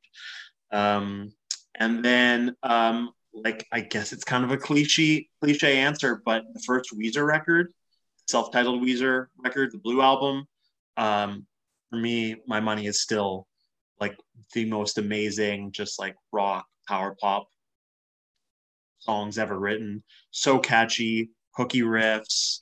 The guitar tone's amazing. You know, relatable lyrics. I don't know. That's a band that I've loved. I mean, they've got such a huge catalog nowadays that like most of it's not good, but they still have some of my favorite records of all time. And yeah, so that's one that I go to all the time for sure. So, what are you said that you're a big movie guy? Like, what are some of your favorite movies? Oh, geez. Favorite movies. I used to always say that my favorite movie was Rushmore, which is a Wes Anderson movie starring Jason Schwartzman and Bill Murray. I still love that movie, but upon re-watching it recently, like I don't know. I mean, I guess like the point of the movie is that everyone's a horrible person, and so you're supposed to feel a certain way about them. But I was really feeling a certain way about them at one point. Um, there's a movie called The Decline of Western Civilization Part Two, which is a documentary about the '80s hair metal scene in on the Sunset Strip in Los Angeles. That is the most unintentional, hilarious comedy ever made. It's directed by a woman named Penelope Spheris, who made the whole trilogy of Decline of Western Civilization films she made are very good. It stands out upon from the other two as being completely different and very ridiculous. She also made Wayne's World and a bunch of other movies. So yeah, I love The Decline. What else? I definitely went through like an artsy fartsy period in my like late teens, early 20s. I was a huge Akira Kurosawa fan, who's a Japanese director, who's made some amazing movies. I guess most notably is Seven Samurai, which is like this epic, like 3.5 hours. And yeah, I love his movies. I'm a big documentary guy. What else? Foreign films, Stanley Kubrick. I don't know, a bunch of cliche things, I guess. Well, I have seen all of the Decline films. Decline 2 is fantastic. Yeah. Like what sticks in my mind always is like Paul Stanley just laying on the bed, like talking. Like it's normal. The funniest part about that, which is like, it's really sad and it's kind of mean spirited, but so like a lot of the set pieces in that film were like set up, as most documentaries are. Like documentarians kind of want to like skew things to like fit a narrative, right? And so Penelope Spheris, I guess, showed up for that shoot with Paul Stanley with some models like in tow to be a part of the shoot with him, right? Because it's, if anyone hasn't seen it, it's Paul Stanley filmed from overhead on this giant bed with like satin sheets and these like 3 or 4 like lingerie models like adorning him, right? Penelope Spheris apparently showed up for the shoot with the models, and Paul Stanley said, I can get better looking girls.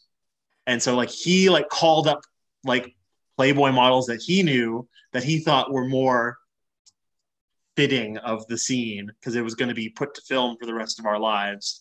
And so those are the girls that are actually in the movie there with him. But yes, that scene's ridiculous. Obviously, Ozzy making breakfast is ridiculous.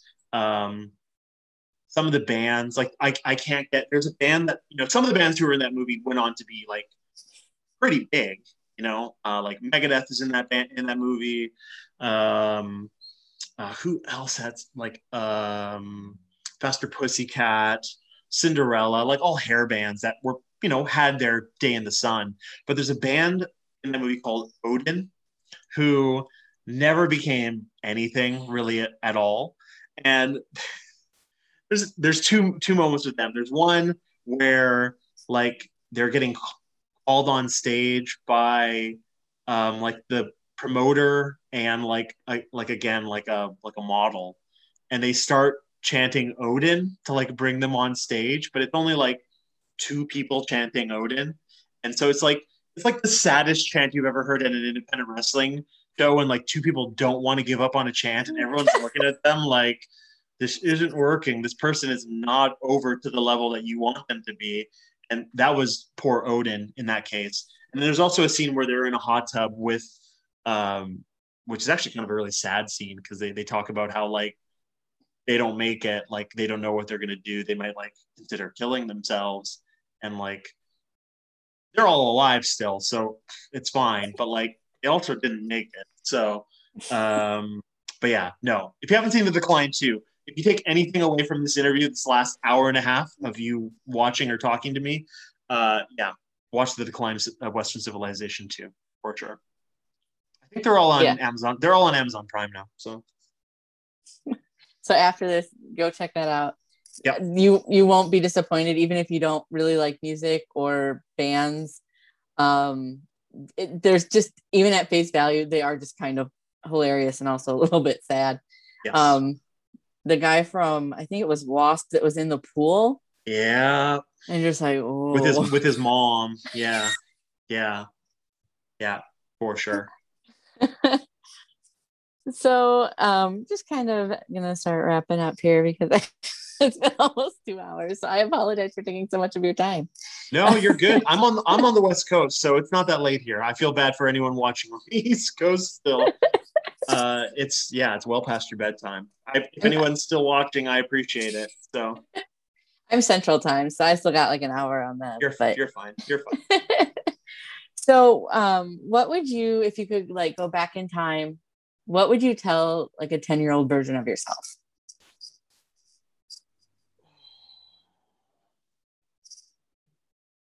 Oh God.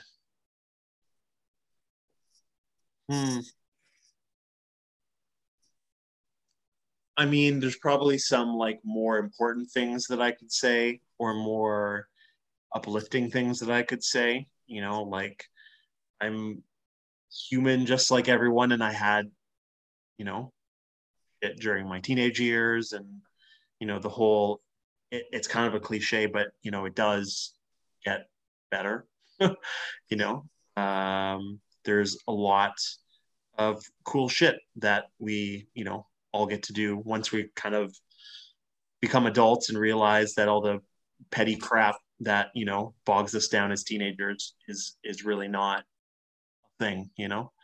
Um, but probably tell myself that. I feel like everyone would tell themselves that. I don't know. I guess I'd tell myself to stick to my passions and follow them. I admittedly I started playing guitar at a pretty young age and gave up on it when I was like 15 because like any teenager, it wasn't coming easy to me. I had to practice. Like who wants to do that? Um, I picked it up again in my 20s, and it's been one of the most kind of rewarding and stimulating things creatively in my life. I've met some amazing people through music. I've got to see and do some really cool stuff. I played some cool festivals. One of the coolest things I've ever done in my life was a 2-week tour of Cuba with one of my bands, which I never, would have gotten to do if I had not, stuck with it. And same thing with wrestling, like there was lots of periods of time where I just kind of fell off, and admittedly I never expected any of this to happen. So some of the coolest things I've gotten to do, some of the most amazing people that I've met, places that I've seen, people that I love have come from this. And so even when things are hard, you got to stick with them sometimes. Now, a 2-week tour of Cuba? Yes. I'm sorry, wait. You can't just like gloss over that with me. I'm how does that even occur? It's a bit of a long story. I have tweeted about it. I have spoken about it on other podcasts, not that I'm saying listen to other podcasts, but a friend of mine from up here in the Northwest, his name is Ethan HD. He's an amazing wrestler from Tacoma, Washington, and he has a really good podcast called Going Home Early, which is focused specifically on traveling and wrestlers traveling. That's what the whole premise of the podcast is. So I do tell the entire story on my episode of his show from a couple months ago, but just to kind of give you give me like the short and condensed version, a broad understanding of it. 9 of us from up here in Vancouver, we traveled to Cuba for 2 weeks. Not only did we play, I think 7 or 8 shows on the island all over the country, but we also brought around $5,000 worth of equipment, most of which we got through crowdsourcing, through donations, through buying via used means, or all of us brought older stuff that we no longer had use for, guitars, drums, all the hardware, the things that intangibles you wouldn't think about, guitar strings, guitar picks. If I break a guitar string, I can go to the store tomorrow and get one. But in Cuba, it's a little bit harder.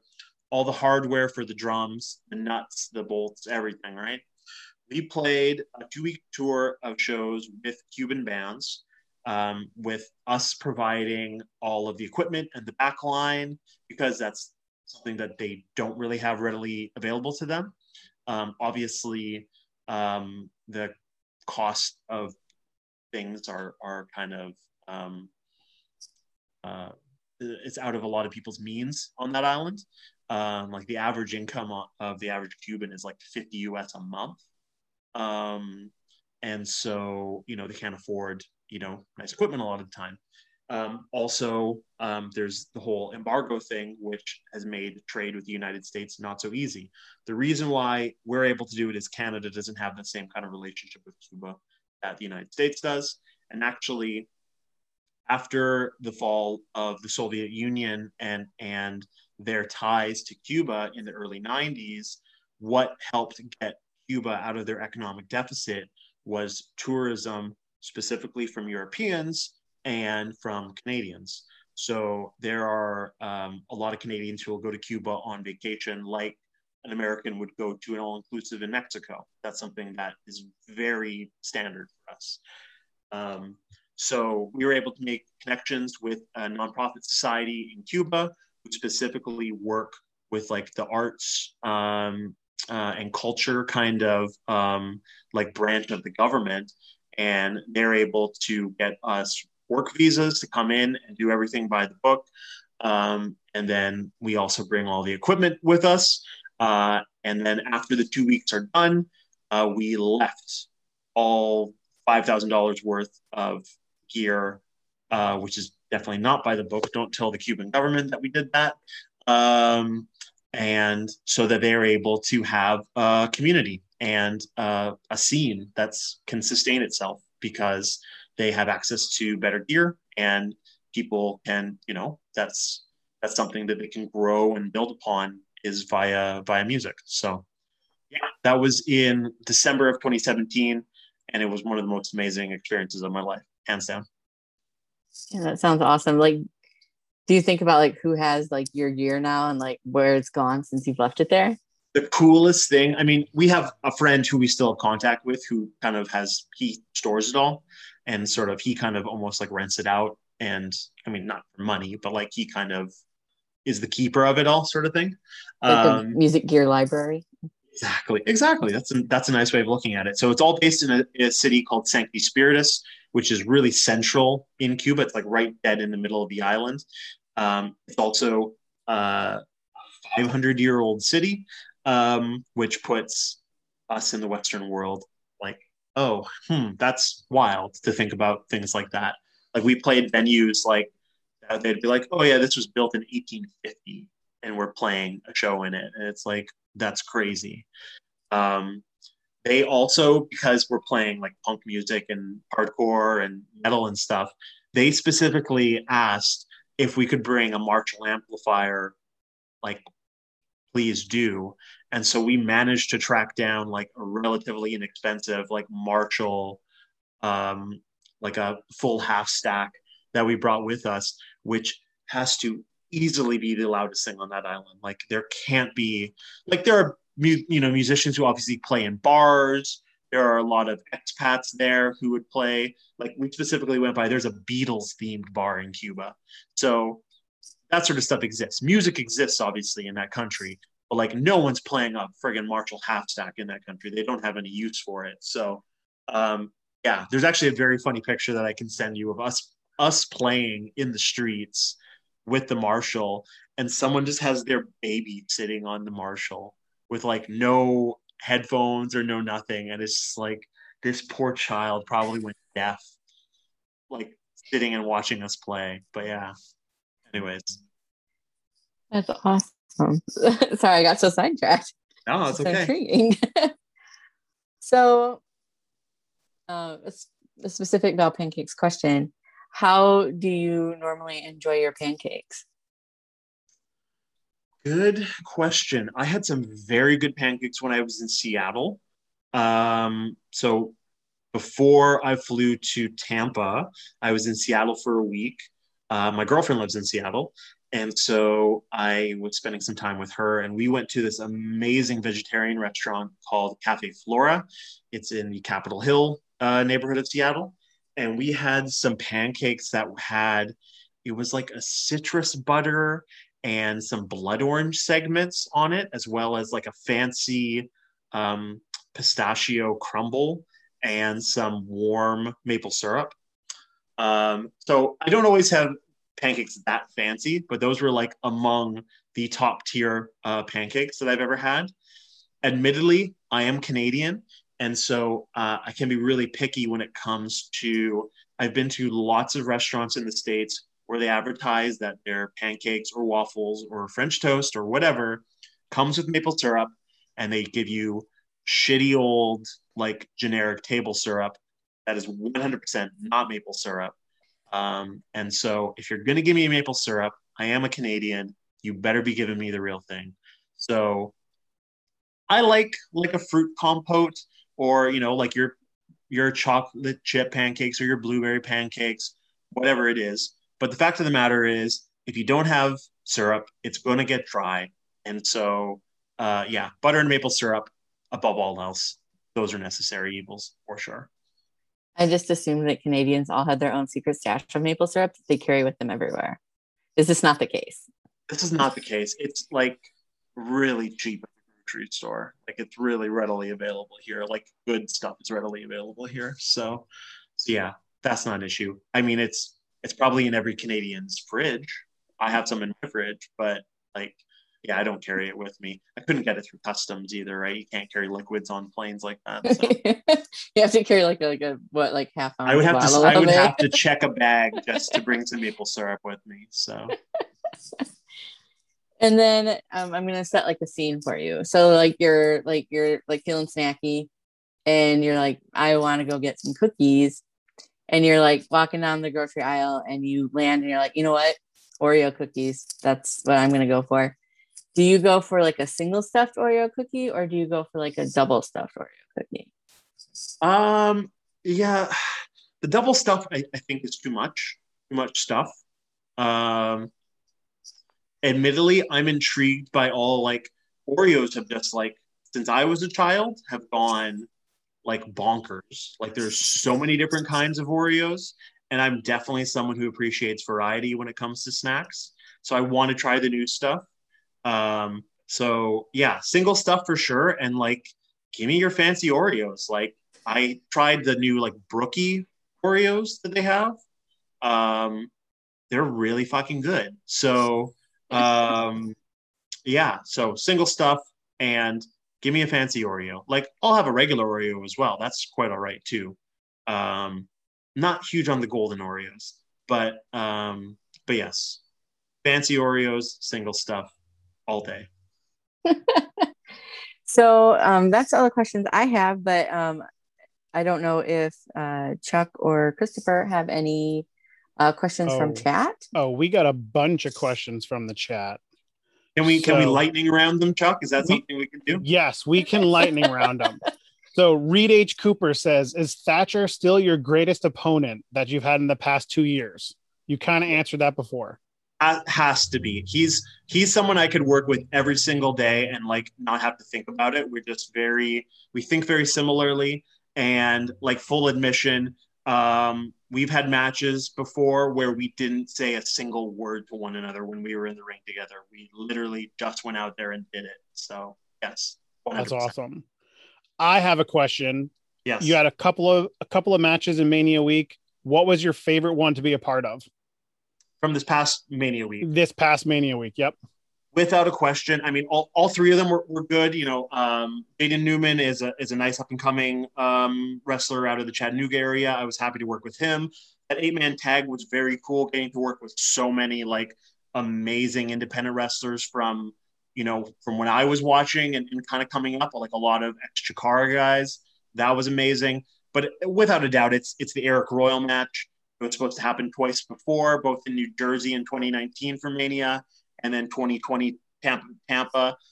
Full admission, if the Eric Royal match isn't on the table, I don't even bother to go to Tampa this past April. Like, when that was brought to my attention by Action and Sup that, hey, we want to make this match finally happen, that's when I seriously look at how much of a pain in the ass it was for me to get to Tampa. But I made it a reality because that match was on the table. So nice. And all three matches were awesome. Thank you. Yes. No problem. Vic Sage has a gear question. Is there a wrestler's gear that you admire or envy out there? Oh, I mean, this is maybe a little close to home because I already admitted that he's a friend of mine, but like I really like Kevin Ku's gear. He has like his his colors and his patterns. It's very simple and basic. Like mine is just kind of tights and kick pads and knee pads. But actually, sometimes he doesn't wear knee pads because he's a lunatic. Um, but yeah, like him and Dom for their match against Finjuice this past Mania weekend, they got some brand new like kind of teal and black matching gear that I thought looked really spot on. So yeah, I like their stuff for sure. Nice. Another gear question from Reed. Have you considered not wearing a soccer shirt and maybe a singlet?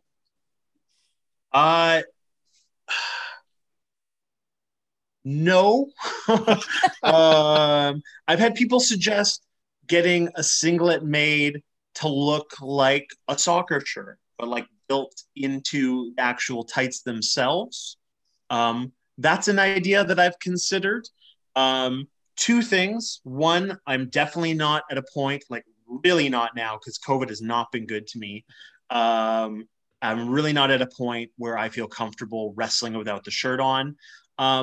But two, I'm the only person who wrestles in a soccer shirt, and that sets me apart. And I don't plan on changing that. So definitely. Okay, I got two questions from the CEO of Action Wrestling, Matt Griffin. He wants to know, what is your current Tetris record? Oh, okay. So those playing along at home, I am a hardcore NES Tetris, the original 1989 version for the Nintendo Entertainment System. Nice. And where are my records? Just looking them up. Admittedly, I've kind of plateaued a little bit, unfortunately. So like the maximum score on NES Tetris is 999,999, and then it can't go above that. And the highest level that you can do before it gets like bonkers to be able to play is level 29. Previously, anything higher than level 29 was believed to be unplayable. There are now people who can play above level 29. I think there's someone who's gone all the way to level 34, which is insane. Crazy. I've gone to level 29 7 times, and my top score that I've ever had on NES Tetris is 690,000 ish. So, like world class players are in like the 800, 900 range, no problem. The World Championships of Tetris are in Portland, Oregon, which I mentioned previously is only about a 6-hour drive for me. So one of my goals was to one day qualify for that. But like I said, I've kind of plateaued in my ability. I don't think I'll ever qualify, but one of these days I would like to go just as a spectator. So that would be awesome to see. Matt also wants to know, how does it feel to be on everyone's wish list to wrestle? That's actually really humbling. That's like super humbling. Like, I mean, you guys all saw, I've got a huge wish list of people that I'd like to wrestle, but the fact that there's so many, I mean, there's a lot of peers, you know, a lot of people who have similar levels of experience or slightly less experience than me who, you know, will name drop me as someone they want to wrestle. There's so many people who are like new or young, up and coming, and they, you know, the fact that people actually look up to me and reach out to me for advice and reach out and say like, hey, I would love to wrestle you one day, you know. And there was multiple people that I met in Tampa this past go around who came up to me and were like, holy shit, are you Daniel Makabe? Like, I've always wanted to meet you. I'd love to wrestle you. That's so humbling. Like, that's ridiculous. Like, I'm human, you know. I've got a chip on my shoulder. I've got a bit of an ego, you know. You kind of have to if you want to get really good at something. But like, those are the moments where you sort of go, Jesus Christ, like, really? Like, me? Like, that's amazing, honestly. And anyone who wants to wrestle me, I mean, I'm up for the challenge. I'd love to wrestle you. So okay, we got two music questions. Reed asks, 2021 music recommendations, what are they? Because as he says, you have very good taste. Oh, that's easy. There's been a couple records that came out this year that I love already. The new Julian Baker record is amazing. It came out at the end of February. There's a new Mogwai record, who are a Scottish post-rock band that have been around forever. It's called As the Love Continues. It's really good. There's a new Godspeed You Black Emperor record that came out at the beginning of April. And for anyone playing along at home, my entrance music is a song called Providence by Godspeed You Black Emperor, who are an amazing post-rock band from Montreal, Quebec. And then probably my favorite album to come out in 2021 is by a British band called Black Country New Road, and they're a 7-piece kind of post-rock band. I referenced, when we were talking about my favorite albums of all time, I referenced Slint Spiderland as being my second favorite record of all time. Black Country New Roads have a record out called For the First Time. It came out in February, and it's not only does it got like serious Slint vibes, but they actually reference Slint in one of the songs. But yeah, it's like a 7-piece kind of post-rock with elements of jazz and Nice. like with a smash. It is easily my favorite record to come out this year. But there's a bunch of stuff that I can go on beyond that. But yeah, there's a few things for you. That's a whole nother podcast. That's part 2. For sure. I have a question. You being Yes. a musician, what is your favorite song to play? Oh, that's not one of my own. Let me see. What is my favorite song to play? Sometimes I just like I have like my staples that me and my drummer can kind of play together. Because he's someone that I've played in multiple bands with. So like I'd rather just play something that's relatively easy and maybe I can actually sing and play at the same time. Like we'll play Guided by Voices songs together. We'll play White Stripe songs together.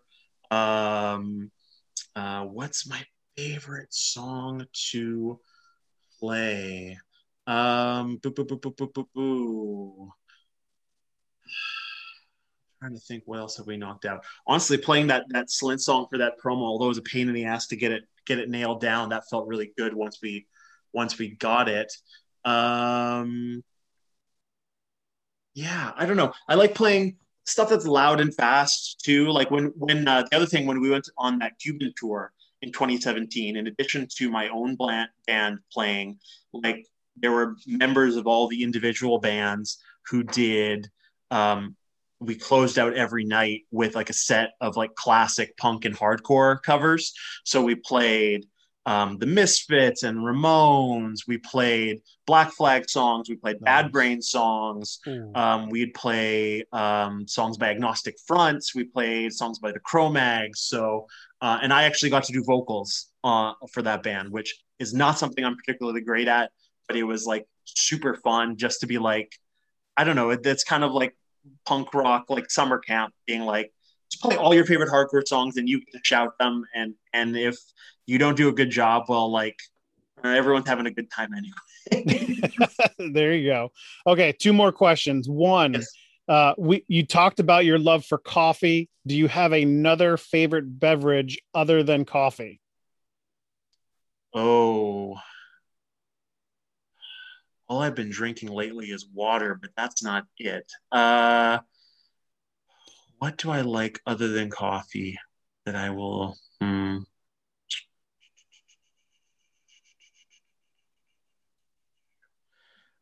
You know what? I don't have it very often because I try not to drink like liquid sugar, but just like on a hot day, like I don't drink like alcohol, but on a hot day, like a really nice cold like vanilla Coke is just like it hits the spot. You know what I'm saying? I gotcha. I hear you on that one.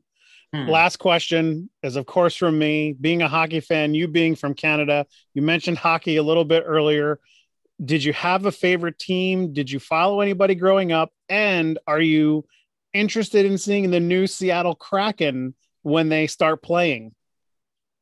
I was more of a hockey fan as a kid than I am now, admittedly. Like I was the right age when the Canucks made their Stanley Cup run in '94. They lost to the New York Rangers that year. Damn the Rangers. We hate them on this podcast. We had a riot. And then we lost again in 2011 to the Boston Bruins, and we had a riot. So Vancouver does not have a good history of being good losers whatsoever. Admittedly, Vancouver sports fans kind of suck. So yeah, growing up, like I was a Canucks fan. Admittedly, I kind of liked Anaheim when they came into the league because of the Mighty Ducks movies, and I was of that age. But no, it was all about Vancouver. I mean, it was the right era. We had like a really good team in the 90s. We had Pavel Bure, we had Alexander McGillney, Trevor Linden, Kirk McLean in net, who was a world-class keeper. And so, yeah, I definitely grew up as a Canucks guy.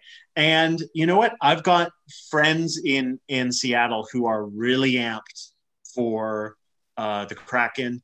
And like I said, my girlfriend's in Seattle, so I fully expect us to go to a Kraken game for sure. In fact, nice. When I was in Seattle a couple weeks ago, I drove by the stadium, and they're under full renovations to get that thing up and running for, I don't know, are they supposed to start next fall? I believe so. Yeah, they're in September. Yep, their draft I guess coming up in a month, October. So we'll see if that happens. But yeah, no, I'll go see a Kraken game. Admittedly, Canucks games got to the point where when the Canucks were good in like the 2010s, it was the most unaffordable thing you could do in Vancouver. Like if you wanted to go to a Canucks game, you weren't getting in the door for less than $100 each. Even now, the Canucks are a terrible team. And prior to COVID, you're not getting in the door for less than like $60-$70. And I don't like hockey that much to spend that kind of money on it. And admittedly, I already have seasons tickets for the Vancouver Whitecaps. So there you go. Val, that's all I got. Back to you. Well, that is all I got. I don't have anything to contribute to hockey talk. I'm a baseball girl. That's okay. I am too. I'm a lifelong Seattle Mariners fan, and I can't wait. I mean, they're playing in the stadium. I was in Seattle when they had opening weekend against San Francisco, but I'm not quite at the point where I'm ready to get into a baseball stadium. Maybe once I get vaccinated, I will look at that as an option, but I miss going to baseball games. We've got a short season single A team here in Vancouver who are the Vancouver Canadians. They're a single A team for the Toronto Maple Leafs, Toronto Blue Jays.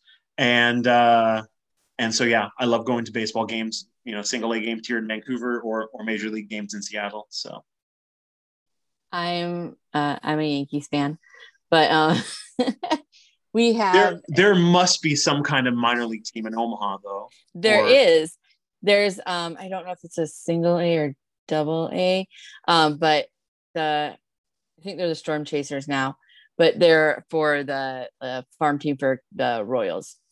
That makes sense. So yep. Yeah, so I do like going to games when there are games to go to, and it's so cheap, and it's just like throwaway 100%, night, like 100%. Yep. Well, then that is all I have. This has been The Stack. I am, as always, Val Pancakes. This has been Daniel Makabe. Please follow him on all social media outlets and make sure to catch up on his completely stellar matches from Mania Weekend on IWTV. Where can people find you as far as Twitter, Instagram? I don't know if you have TikTok, like whatever. Plug your socials. I'm nearly 40, so I definitely don't have TikTok. I do have Instagram and Twitter. Both are at Daniel Makabe, DanielMakabe. Follow me there. That's where you're going to find out about the next time that I'm wrestling, or if I'm going to plug anything I've done cool in the past. Most of my matches you can find on YouTube or IWTV. I've wrestled quite a bit for WXW, so they've got a really stellar streaming service, WXW Now, that you can find some matches on. I'm even on the WWE Network, or I was until they blew that thing up, which is wild. But And yeah, follow me on social media. I post daily music recommendations. So that's a good spot to keep up if you're in a rut or you need something new to listen to, or maybe just a reminder of something you haven't listened to in a while. And yeah, other than that, yeah, that's the best way to keep up with me. I genuinely appreciate you guys asking me to be a part of this, and this was a lot of fun. And like I said, sorry that I just talked for the last 2 hours, but there you go. Well, thank you so much for taking time out of your day to spend it with me. I certainly appreciate you being on tonight, and thank you all for joining us. I hope everyone has a delightful evening. Thank you.